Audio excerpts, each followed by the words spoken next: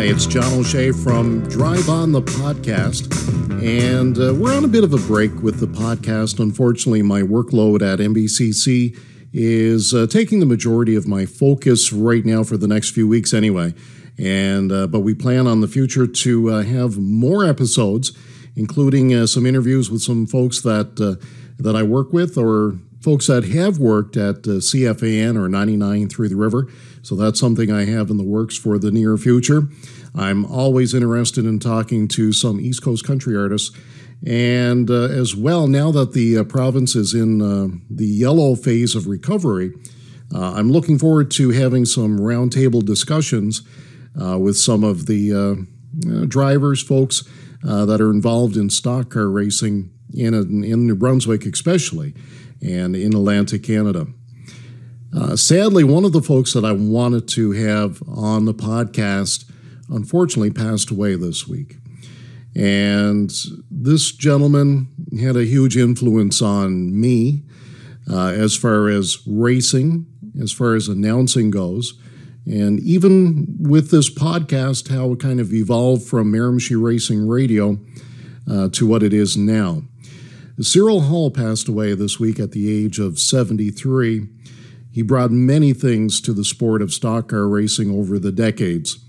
But for me specifically, when Wilfred McKay bought the track here in Miramichi, they hired Cyril to announce. They hired Cyril's son, Michael, to be the flagman. And immediately, the efforts of these two gentlemen brought a new world of professionality to the sport of stock car racing in Miramichi. Specifically, Cyril, he brought knowledge, he brought energy, enthusiasm, and even humor and more that had never been experienced here in Miramichi. From what I understand, Cyril would take his family to NASCAR races for vacation. And I can't help but think he would soak in any little bit of terminology, any specific ways that the announcers would call the races, and use that for his own material when he came back home to announce here in New Brunswick. And Cyril announced not only here in Miramichi, but for years at Riverglade Speedway, and most recently at Petty International Raceway. But when he announced here at McKay Speedway, which is now known as Speedway Miramichi, that's where I got to know Cyril Hall. And I kind of soaked in his what I call Cyrilisms, if you want to call it that. I'm telling you, it's just amazing how, the announcers in the past would just say there's a certain driver, their car number, and things like that. It would get the job done, and that'd be, what was necessary. But Cyril just brought it to that next level. I always remember, and I think he kind of, modified it depending on what division it best suited.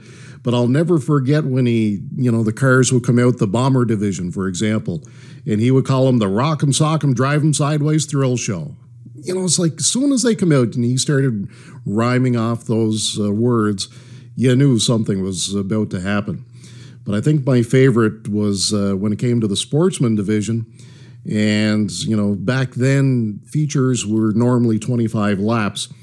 And he would say, get ready for 25 laps of rolling thunder. And it's just like, and it's so true because when the cars would come around turns 3 and 4, the engines would rev up and they punch it coming off the corner of 4 when they got the green. It sounded like rolling thunder.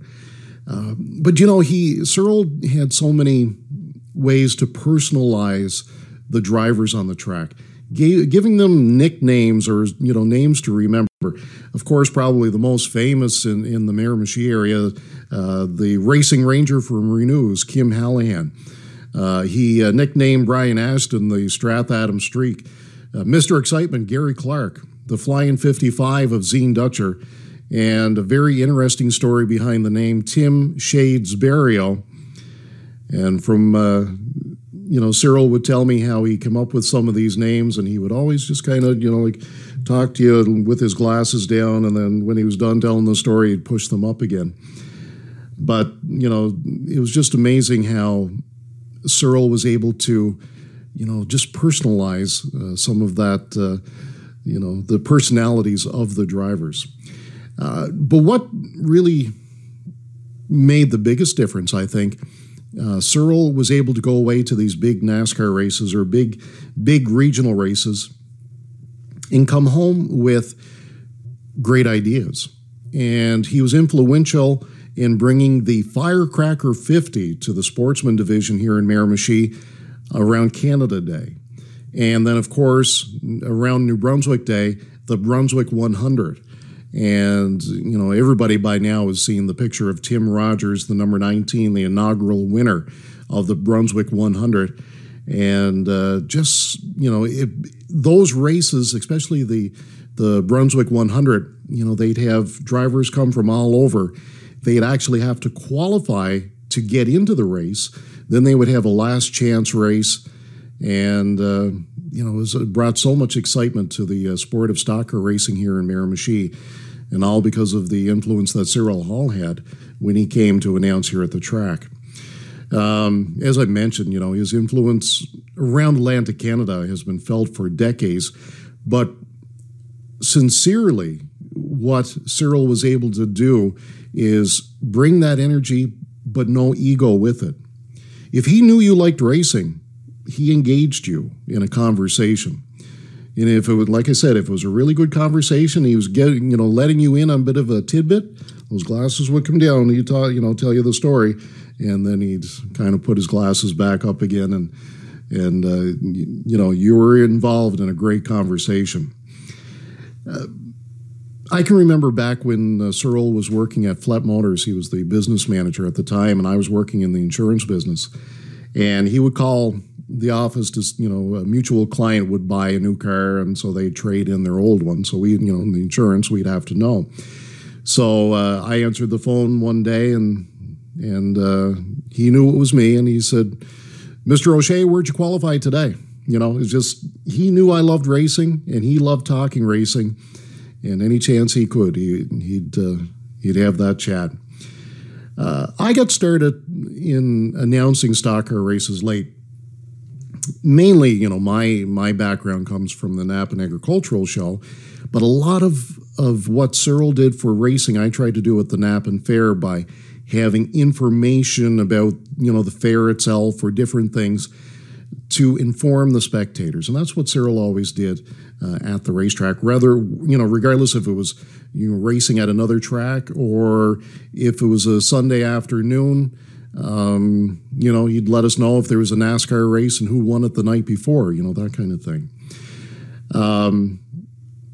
But Cyril's impact on me is just immeasurable. I can remember one time I was part of the Mini Cup Series, and we debuted at Petty International Raceway, and my involvement with that series was I was their announcer. And so, of course, Cyril was the track announcer.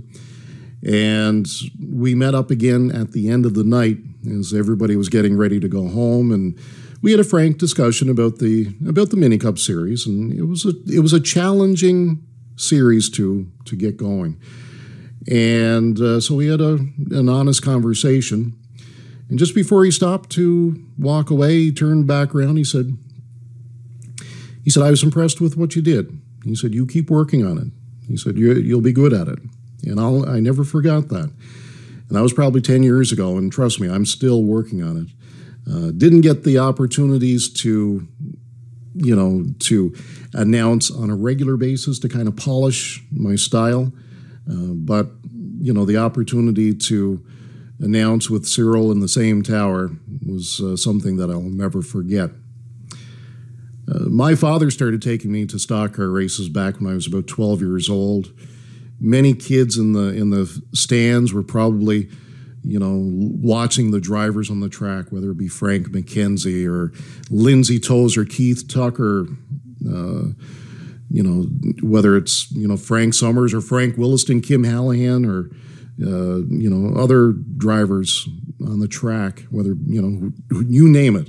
The drivers all brought their own fans.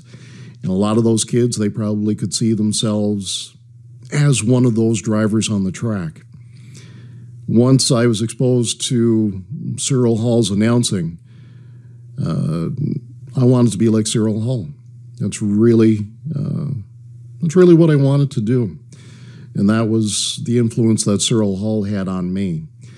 And I am so sad to hear of his passing.